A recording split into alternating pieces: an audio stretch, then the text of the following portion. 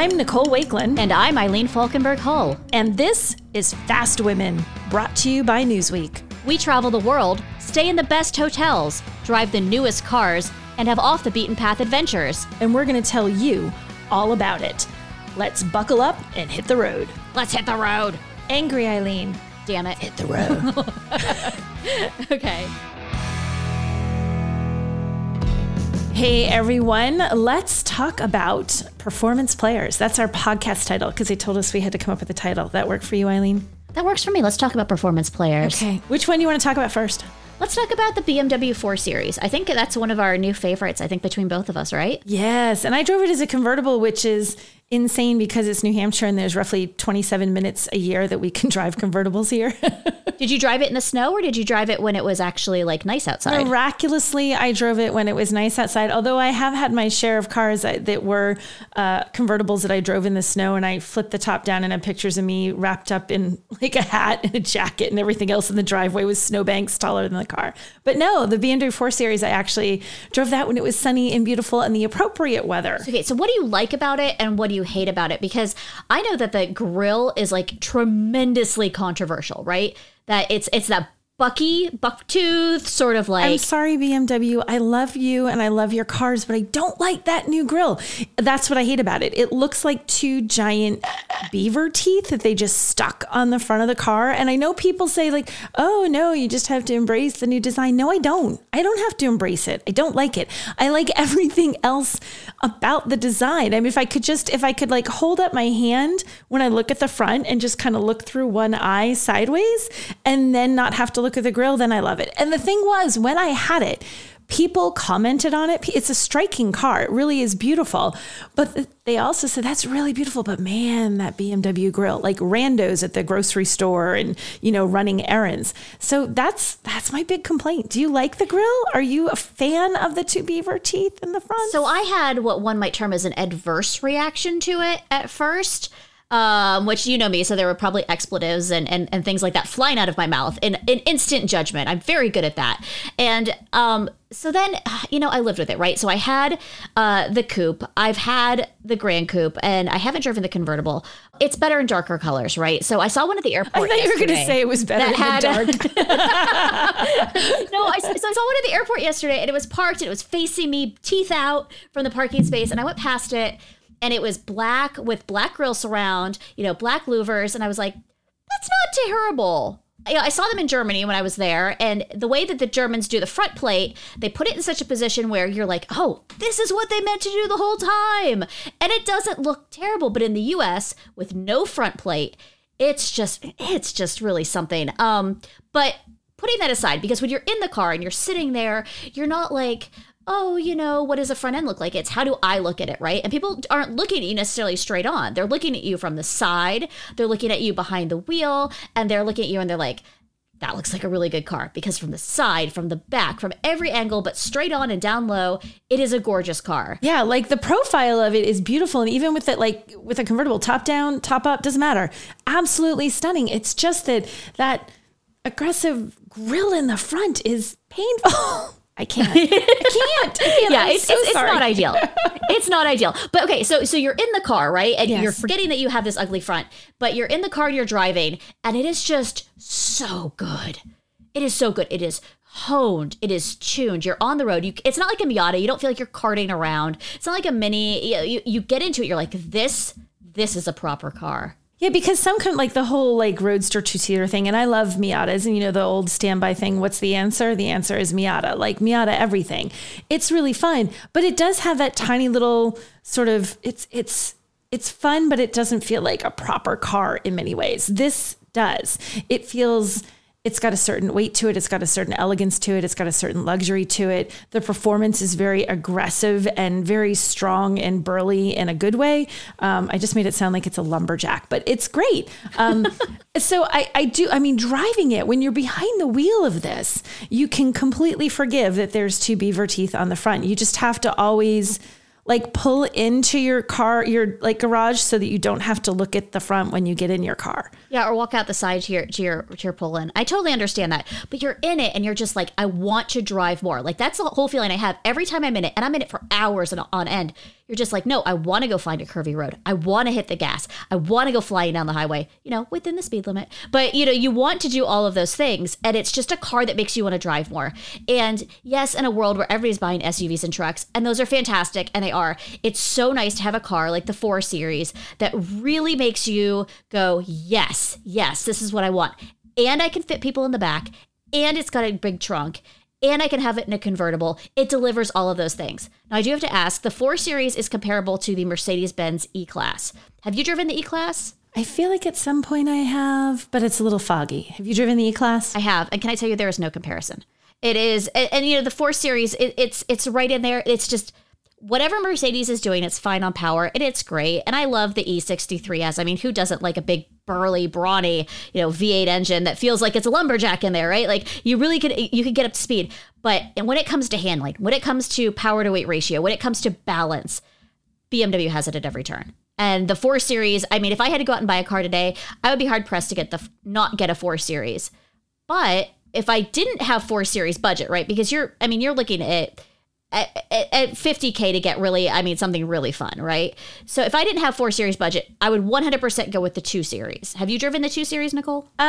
Yes, I believe I've driven the 2 Series. I think it's maybe no, I haven't driven the 2 Series. I don't think I have. So if you've driven the old one, there's a lot of similarities, right? So they didn't really break the wheel on this. They made the design more progressive, but they did something which I think, again, like with the 4 Series, BMW is really good at. They made it better. They made it more of a driver's car. They made you want to get behind the wheel of it. And in the US, the 2 Series is the entry-level car. It's an affordable, $40,000 car, which if you're going for a compact car, not a bad gig, right? You could totally spend out on that. But it does something. So I drove it out in Thermal, California, out at the track, and then you take it, up into the mountains there. And it's one of those cars, just like the 4 Series. You get in it, you want to push harder, you want to go find turns, you want to see if you can actually spin it out a little bit. You're like, oh, can I drift this? How do we drift this? That's that sort of thing. Like you really want to get into it. And I just, the 4 Series and the 2 Series, I'm so impressed with what they've done with those. And BMW does do a really good job of there's this thing where, automakers come out with either an all new of whatever they have or just a slightly revised of whatever they have. And you're like, did you just do this because on paper it was 3 years have gone by, it's time to do a mid-cycle refresh, or 8 years have gone by and it's time to come out with an all new? Or did you really redesign this because you had stuff that you wanted to do that improved it? And I think BMW does a pretty good job of when they do something and they've changed it up, it's an improvement. It improves on what they have. It doesn't take away we've made this thing worse so that we can say we gave you this feature. It's no, we took all the best parts of what we have and kept it. And we got rid of these couple things you didn't like and added in more things that you're really going to like. So I think they do a very good job of, as they progress through their trim range and through their lineup, that they improve things in a way that makes noticeable differences that most people will appreciate and don't detract from what the overall experience is of driving each individual vehicle. Well, and you and I have been to, how many conferences where they sit there and the engineers talk about the cars, the designers talk about the cars, and we go and sit in the cars and we're like, they never really sat in this. And we know they put hours in, but there's just sometimes you get in, you're like, you didn't really ever get in this, did you? Like you sat behind a whiteboard and made decisions. And I feel like even in talking with the BMW engineers and talking with the designers and the people further down the line, you feel like they actually spend time in their cars.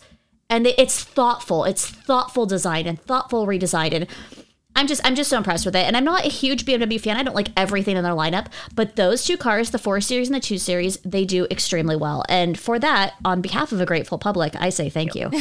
because even though I don't own one, I'm like, somebody should, and people should be buying them in gobs. I don't care if you like SUVs or trucks. You should consider the 4 Series. It's not a Super Duty, but it's a fantastic vehicle, just like the 2 Series. Right. You're actually not going to tow your horse trailer with the 4 Series. That's okay. Go buy a truck or an SUV or whatever it is you need to do that. Buy this because you want to have some fun and you enjoy driving, and it looks pretty from every angle but the front. Right. Now, if you do want to put your family in the car and you do want to have something sporty and performance, we can tell you about it right after this break.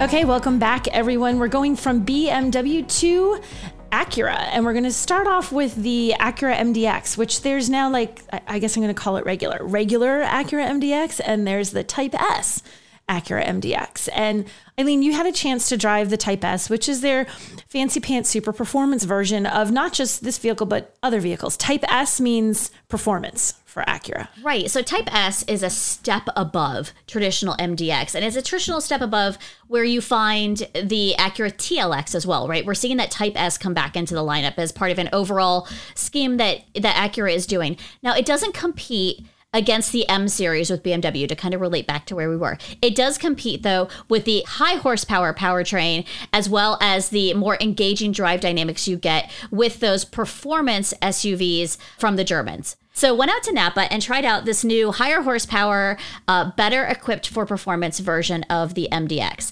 Now, Nicole, you and I both agree the MDX is a fantastic 3-row SUV. Yeah, just straight up, forget the performance part of the Type S. If you're just looking for a 3-row SUV, you're going to like the MDX because it does this great balance of where Acura is a luxury brand. It is a luxury car, but it has the room and the comfort for your family, but just a little bit upscale. And but it doesn't get so fancy. Like there's this line when you do SUVs, you have to, it's luxury. You want that luxury, but if you're going to put your toddlers in the back, that also means Cheerios and jelly and sticky fingers everywhere. So you want to feel like the car is actually going to survive the first 30 minutes that you put your kid in it. And it does feel that way with the MDX. So it does a good balance of giving what the driver wants, what a family needs, and giving you this really beautiful interior that still feels like it's going to hold up to actually having your family inside of it. Yeah, and I don't know generation to generation if there is a better turnover in terms of accelerating what it means to be a generation of MDX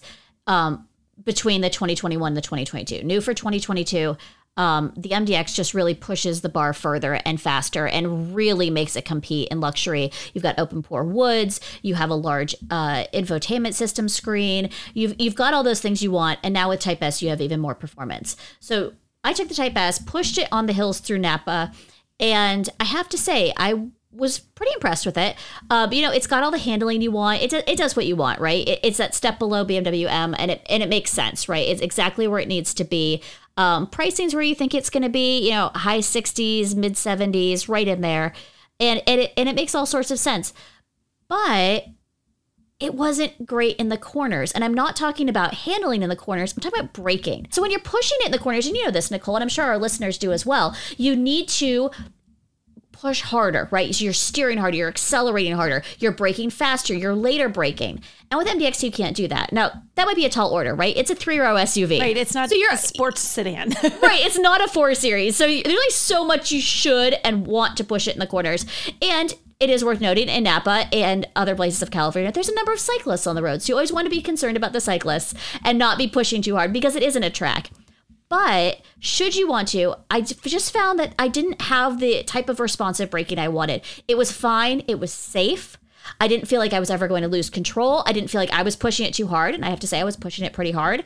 But I just want more responsive braking, harder braking, the ability to have harder braking. And the Type S just didn't do that for me. So, but other than that, I mean, when you're driving the straight up, the regular versions of the MDX, I don't remember feeling like the braking wasn't solid, but then again, I wasn't pushing it through the corners, driving on a drive route in Napa. I was, driving it through more normal everyday usage. Did you find, like, between the Type S and just the straight up MDX, did you find the braking issue with the straight up version? You know what? I didn't. And that's when I had it, I wasn't driving it in Napa and pushing it. I was driving it to the grocery store. I was driving it around my neighborhood, and it was fine. And I have to say that, like, how often are you going to be pushing it through the corners in Napa or anywhere else? Probably not all that often. So if you're not going to be doing that, which, a 99.999% of the audience isn't, then there's no reason why you should shy away from the MDX Type S. This is just a really particular scenario because, quite honestly, other than that, I had no issue with it.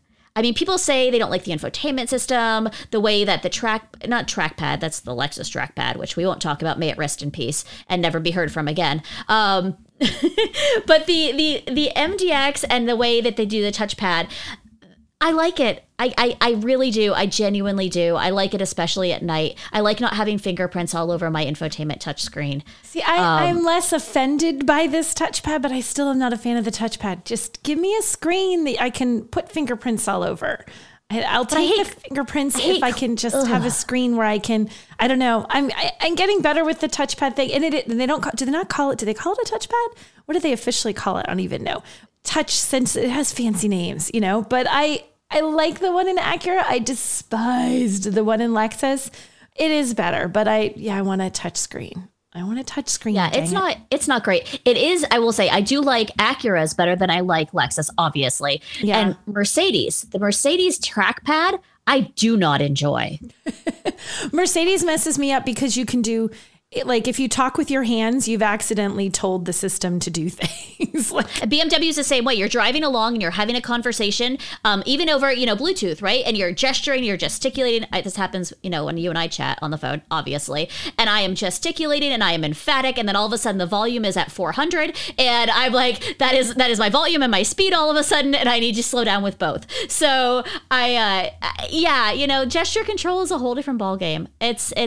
I don't particularly enjoy gesture control. I think it's one of those neat things. You think how cool it would be to just like swipe your hands back and forth and get it to do things. And then you realize how much you talk with your hands, even whether you're talking like to someone that's on the phone with you in a car or you're talking to the person next to you. It's like, yeah, this isn't working. Yeah. You know what also wasn't working for me? We stayed at this lovely resort called the Villaggio in Spa, not Bellagio, like in Las Vegas, the Villaggio with a V. And we stayed in Yountville, and I love Yountville. It is just the cutest little walkable town. I find it so delightful. But we stayed there, and I stayed in quite a lovely suite. I'm going to be honest with you. It was well appointed. It had an infuser in it that really was very well done. Smelled great, but also I had to put a towel over it because it was just so strong. What was it making your room smell like? What did you smell like? Flowers? Fresh air, an open bottle of wine. It smelled like a mixture of lavender, aggression, and a funeral home. Oh, okay. I would have put a towel over that. Yeah, it was just a lot. Like I woke up in the middle of the night and I was like, I need to get rid of that thing. And so I threw a towel over it and that was the way it was. The suite was lovely. It was larger than any apartment I ever had in college. Gorgeous, well appointed, et cetera, et cetera. But I was laying there in bed, and I think I could hear the conversations people were having inside their cars on the road outside. Oh my gosh, that's terrible when the noise isn't well dampened in a hotel. It was just like the inside of an MDX is quieter than my hotel room was. and the MDX is fine, but like if I'm paying that amount of money for a room for a night, like if I was to go there, I would not want to stay where I could hear, like there was a traffic accident outside my room and on the highway, and I could hear everything. I could hear the radio transmissions of the firefighters who responded to the accident as I was laying in bed. And I was just like it ruins it, right? You're just like, this is so nice. And then no, it's just not. I wasn't at your hotel, your Villaggio Inn. I was in Palm Springs, and I'm going to talk about the car that I drove there next week. But that was actually my big beef about the hotel there. It's the Parker, which is a famous hotel in Palm Springs. In fact, it has something I just learned is called breeze block. Like this blocks out front. It makes this cool wall. Like it looks, the architecture in Palm Springs is really cool. And it's this beautiful hotel. It's very like eclectic decor. There's a giant sign that says drugs above the fireplace. I don't know. I never saw anyone selling, so I think it was a lie. But it was this, so it's this interesting hotel. And my room had a very 70s vibe. There was like a macrame llama on the wall. I'm seriously. Oh, yeah. It was like a big tapestry. That's a choice. Yeah, right. Not my choice, their choice. But I could get like the quirky hotel. That was fine. Even the carpet that looked out of The Shining. Okay, I can get by that. But my room had windows entirely along one wall, and those windows, I could hear the fountain out front as if it was like I left the faucet running in the bathroom or something. It was so loud. And then traffic. I know exactly when traffic gets moving in Palm Springs because as soon as it did, you could hear the traffic out front. So I don't know if it'd be quieter if I was in other parts of the hotel because there's this whole sort of garden situation in the back. Maybe if you got that end of things, it's good. But if you have the pretty room at the front with a little mini balcony that overlooks the fountain, you're not sleeping. That's the exact same way I was. So I was in Las Vegas last week and I stayed at the Wynn and I could hear every ounce of conversation the people next to me were having into the night. And then their nighttime activities I got to hear as well, which was, I didn't ask for that. That was not a feature or an enhancement to the package that we purchased.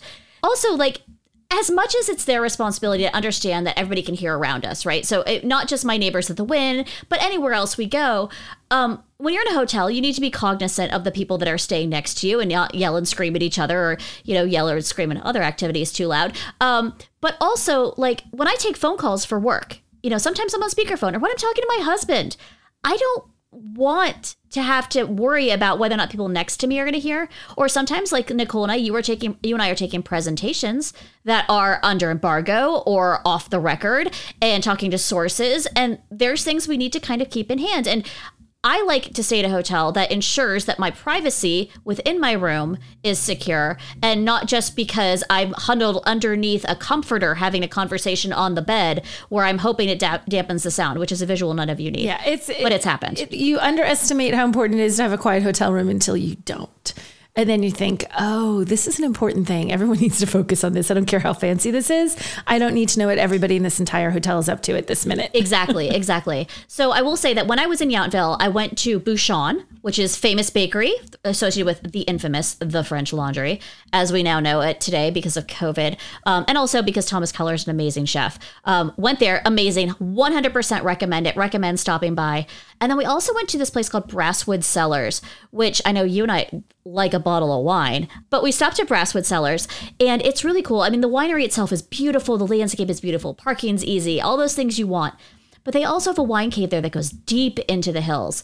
And when we were there, we were told that they have wine incubation areas where people can come in who maybe have wineries in Napa or elsewhere, and they can actually make their own small batches of wine where they test out things they want to do and flavors and vintages and all that sort of stuff. And that's just so cool. So is this like a regular person can do this, or just people who have other vineyards that need a place where they can? I am under the impression that it is people who own other wineries and maybe don't have the capacity at their current winery to actually have these little experiments throughout the time. It was really cool. Yeah. And they were mentioning like Cake Bread has a place there, has like a slot or barrels or whatever we want to call it. But there are people working there, in the lab and fermentation tanks, and it was just really cool. You go to a winery, you say the same stuff, you drink wine. That's great. Nothing wrong with that. But just this added layer of what else they have there was just really cool. And I really enjoyed it. Oh, that's neat. Now I have to go to that. We have to find our way there one time when we're up in that area again. I have confidence we'll be back in Napa soon. So what else we like? We like driving on the track at Sonoma Raceway. So why don't we talk about that when we get back from break?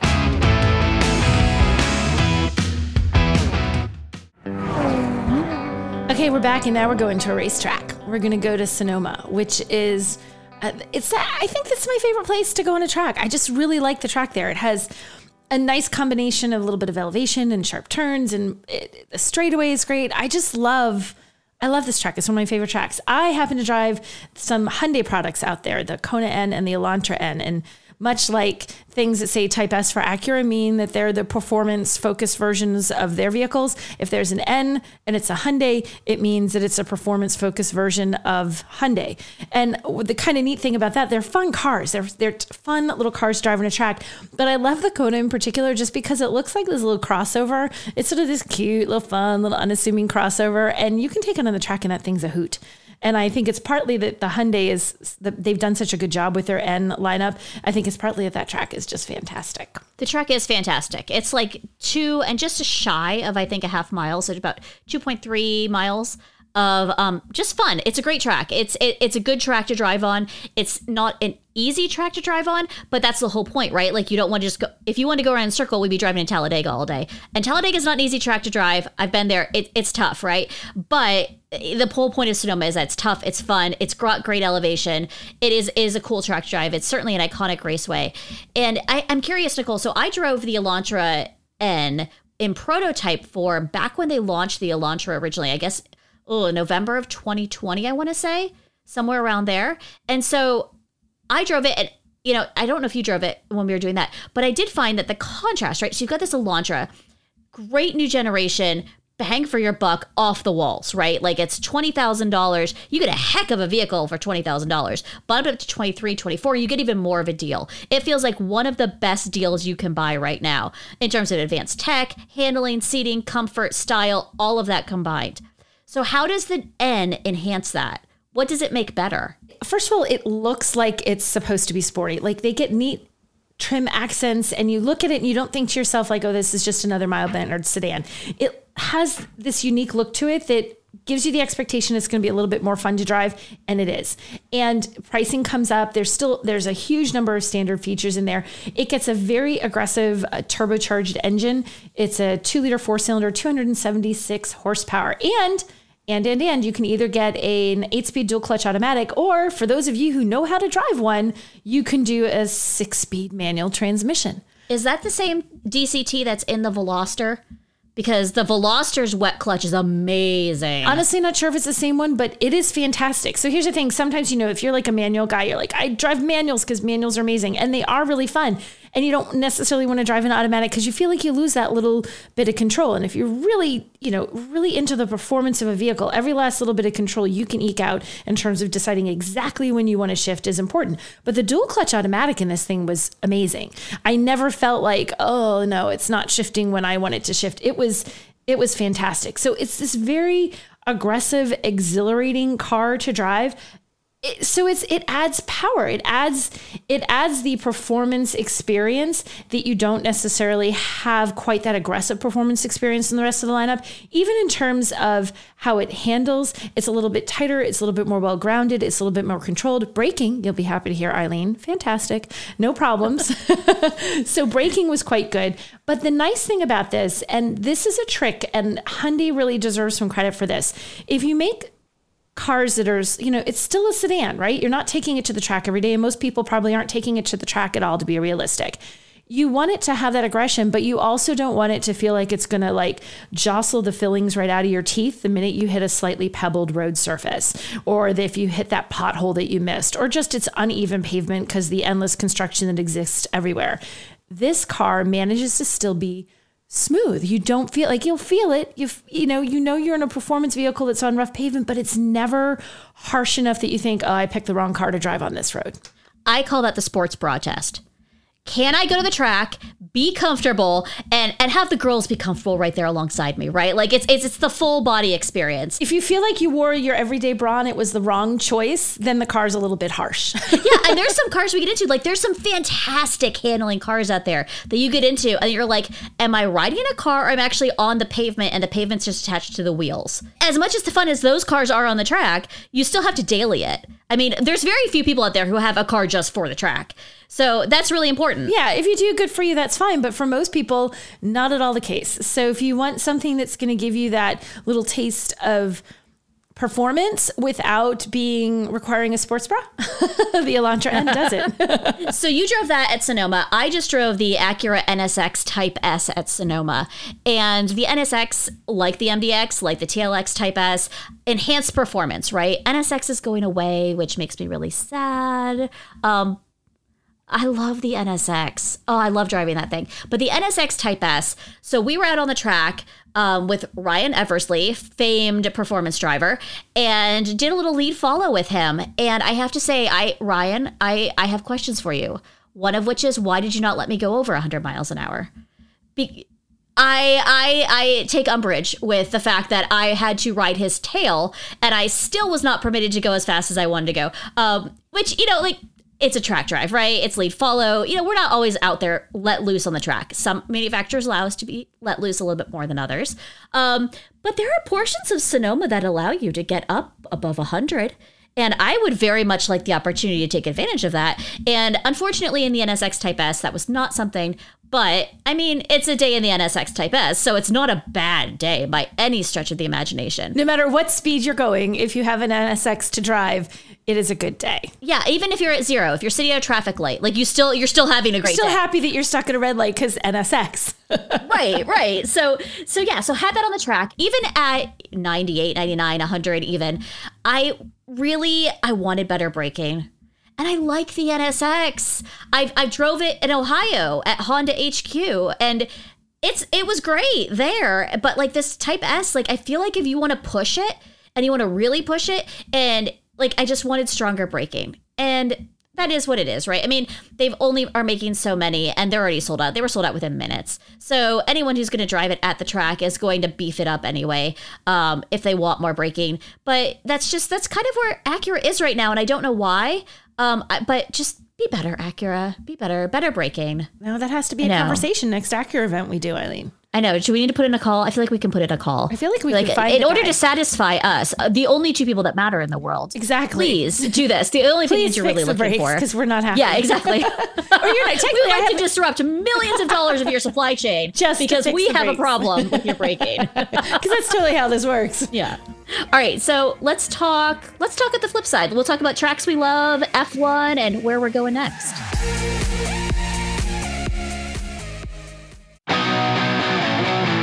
So in our little performance episode here, one of the things we get to do is drive on a lot of tracks. I've already said Sonoma is my favorite track. I like where it is. I like visiting it. I like that it has a nice balance of technical and not too technical, because I like driving on a track and it's fun, but I'm not someone who goes and, goes to a track every weekend. That's just not my thing, but I do enjoy my time on it. And I find that Sonoma's a good one because you can enjoy it and you can push a vehicle. And if you really are that track driver and you want to go nuts, you want to go crazy, go nuts, that's fine. You can do that. But if you're just really trying to enjoy yourself and push a car further than you could push it on a highway where there are speed limits that need to be followed, Sonoma is a fantastic track to play around with that. What's your favoriteest track of all the tracks, Eileen?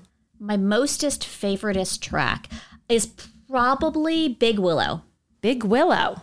Big Willow. I love going to Willow Springs Raceway. I think that is probably my favorite. They have, so you come out of this straightaway, you go down turn 1, it's a nice, good turn in, and then you hit turn 2, and it's this big sloping uphill, and it's just technical, and it's just great. You can feel the G's on your body. You can just hold the wheel because it's this perfect curve, and you're just, oh, it's just so good. And then the same thing, like going into the straightaway on the other side, you have that same sort of turn and you've got elevation and you've got technical stuff, but it's not too technical. It's not too much elevation. And it's just, I just love that track. I anytime somebody calls me and says, do you want to go to Big Willow? The answer is yes. You could have me drive a Mitsubishi Mirage out there and I would still enjoy my day. I would curse, but I would still enjoy my day. So that's my number one track.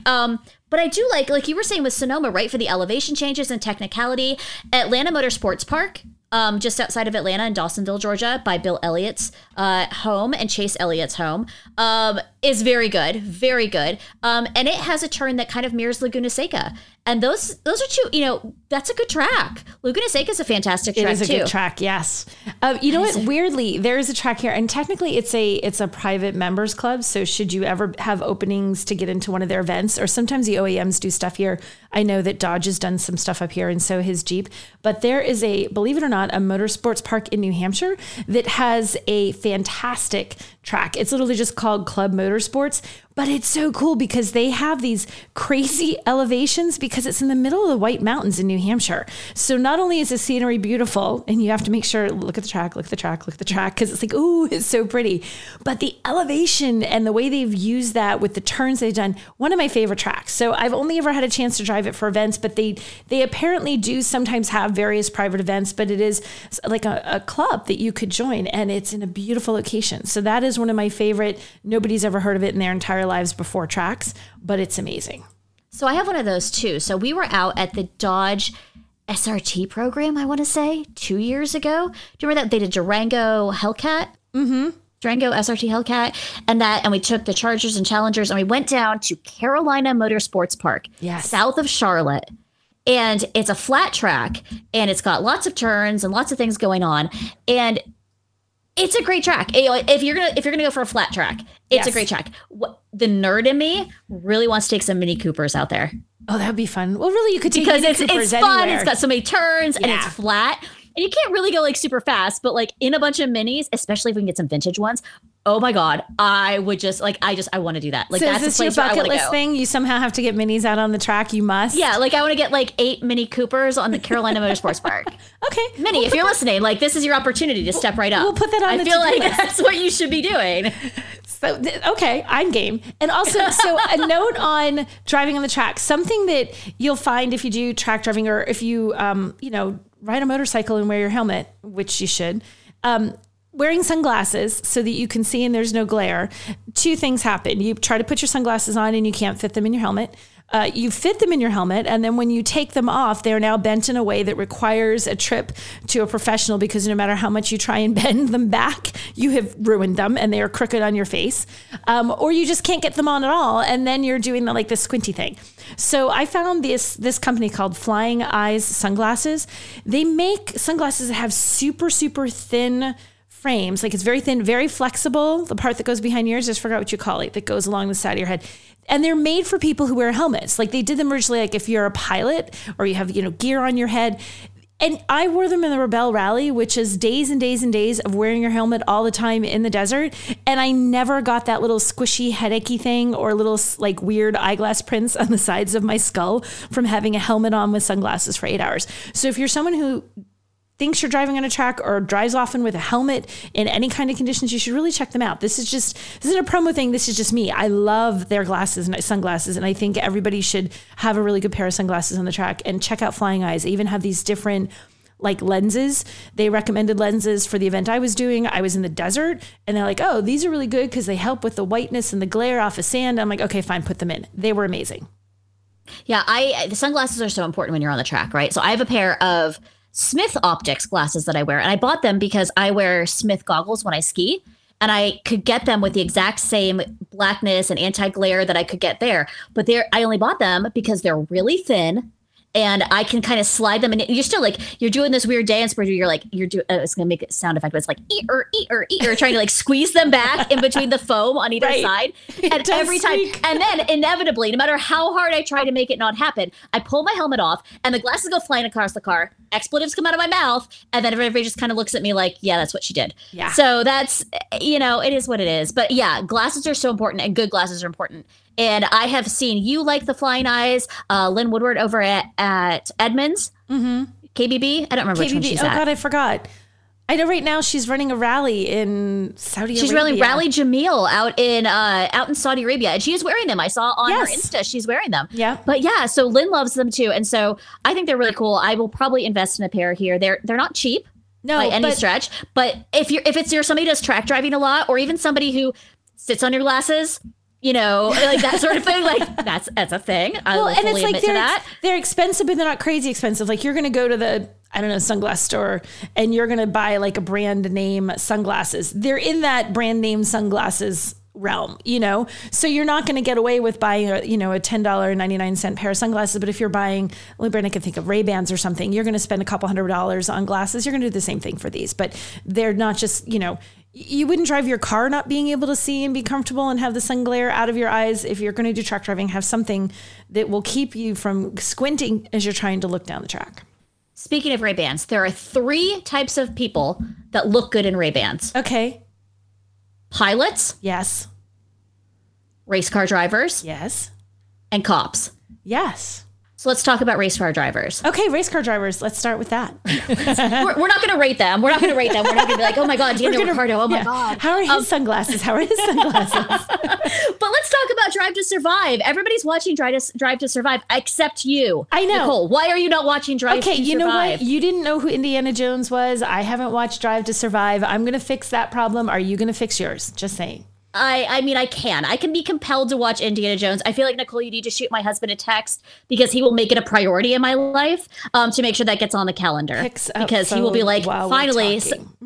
Are you doing it right now? Right now. Yeah, go ahead. I don't know if he's busy. Hopefully he's not, because I'm going to send him a text right now. But go ahead. I mean, it's you. It would not surprise him in the least. But yeah, so I will make that a priority. But so priority for F1, Drive to Survive, boosting audiences left and right, not just worldwide, but in America as well. More people are loving F1 than ever before.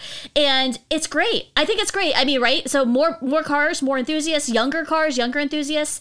And they're not switching from NASCAR. These are people who are either never have been interested in racing before, or are taking in more than one series. And we have some great car racing series here in the US that aren't F1 and that aren't NASCAR, that people have heard of, called IMSA. And it's fantastic. Different classes of cars, prototype cars. There's all sorts of stuff going on. IMSA is really interesting. If you're, there's all these different types of cars racing on the track at once. So it's not that you have, one standard stock car like you have in NASCAR, or a specific F1 car. You've got 3 or 4 different types of vehicles racing all at the same time from different manufacturers that have been customized to fit the teams. And IMSA racing is really interesting. They go to some of the biggest tracks. But I was talking to their CEO last year, and he was telling me one of the things they're trying to do is try and figure out how to make IMSA kind of ride that popularity wave and grab some people who are now interested in F1 and who may have been interested in racing in the past and really get them to the track for IMSA racing. And I will say this, one of the things that IMSA has going for it is that its races are much more personal. So you can get down not into the pits, but you can walk around and see the different setups that different companies have when they're racing. You can see the cars being worked on. You can do all of that as a fan. You don't have to buy a special ticket. You don't have to, you're right there. You're in it. You're immersed in it. You can walk down by the track. You can go to the fan fest they have and meet drivers. You can do all those things. And it's not as pretentious as F1. It's not, NASCAR might get a bad rap, but it's different than NASCAR. NASCAR is very manufactured. I feel like the whole manufactured experience, IMSA isn't like that. IMSA is very homegrown. It feels like you can personally be a part of the experience. And I love that about IMSA. So one of the things they're trying to do, like I said, is to kind of ride this wave. And with that, it comes, how do they get people to the track? Because, during COVID, IMSA was one of the first races that really went live and was still going on. And people were out in the open, big, wide open fields, open space, room to mix and mingle. You could maintain your social distance and still enjoy a sporting event. That was cool. They really capitalized on that.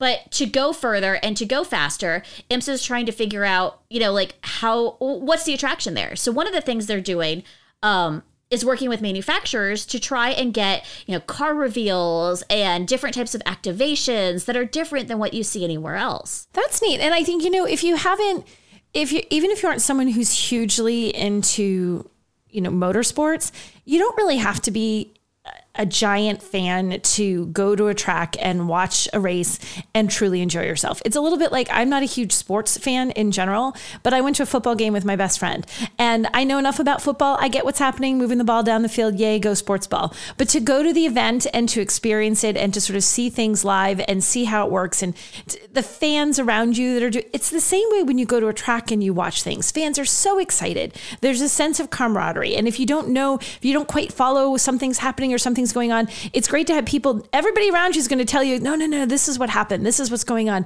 This driver and that driver have had a thing and they've, so you learn so much. And it is an interesting thing to see it all live. If you watch things on a TV screen, after going to an actual race, suddenly it's like, wow, this is kind of dry and not as exciting. But when you're there, in the thick of it, it's a really amazing experience to attend a race live. One of my very favorite things I've ever done in terms of being at a race is watching the sunset at Road Atlanta and the IMSA race. It's usually the last race of the year for Petit Le Mans.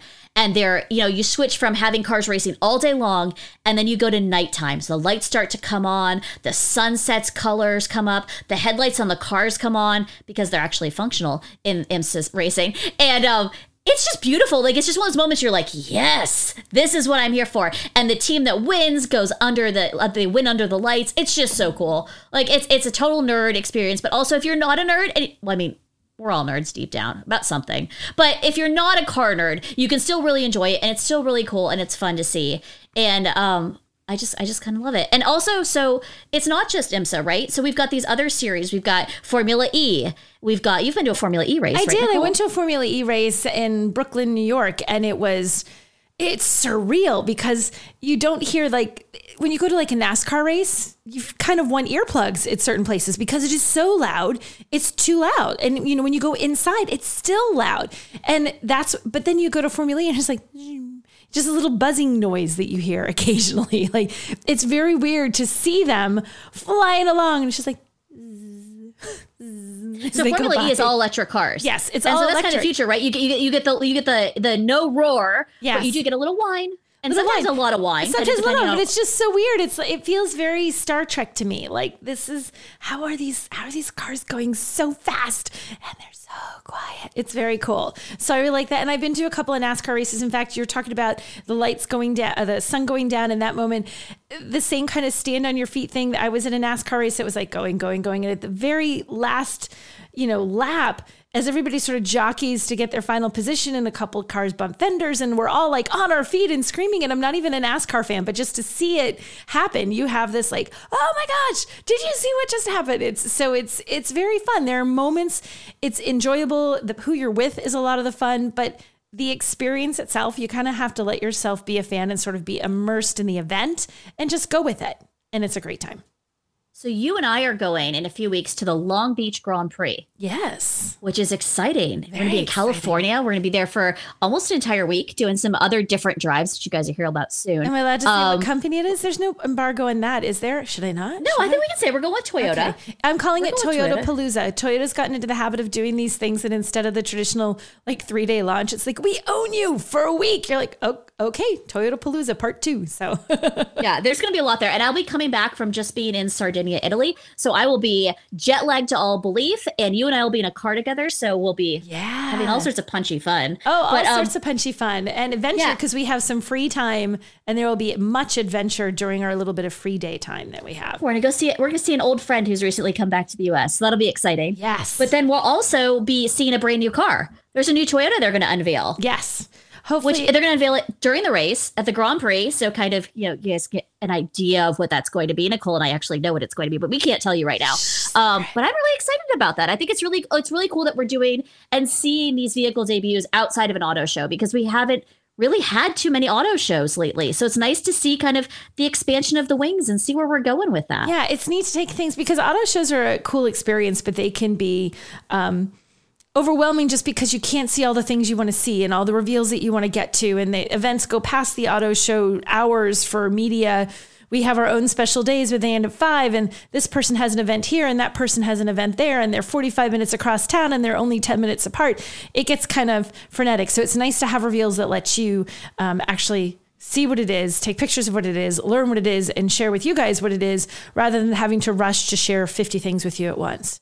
Absolutely. So I mentioned I'll be coming back from Italy, but before that, I'm going to Spain. Yes. To go drive the Nissan Aria. Yes. Their new electric SUV. We'll talk a little bit about that. I'm going to Sardinia to drive the new Aston Martin DBX 707, which I'm very excited about. Anything with Aston Martin and 700 horsepower, sign me up. I am there in a heartbeat.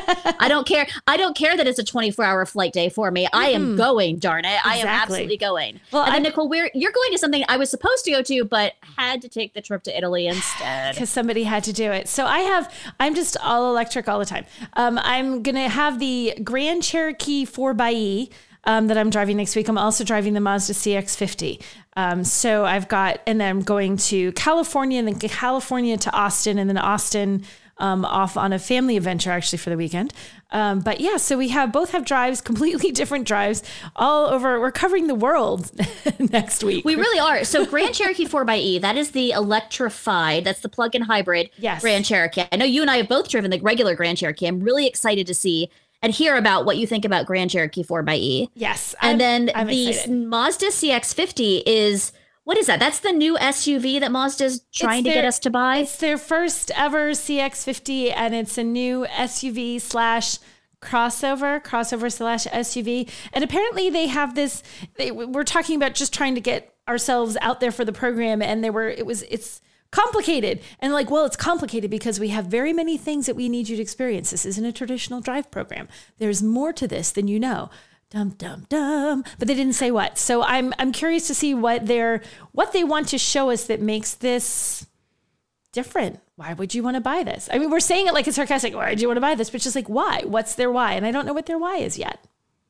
Yeah, that'll be interesting. I'm interested to see what you think of that. You're going to Santa Barbara, which is one of our favorite cities. Yes. To go visit. So I am a little jealous of that, but we'll be back there in the fall. So that's a different story. But so we'll tell everybody all about it next time. Yeah. Thanks for tuning in. Bye. Bye.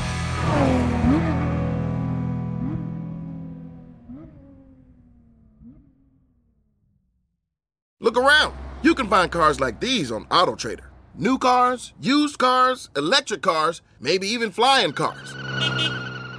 Okay, no flying cars, but as soon as they get invented, they'll be on AutoTrader.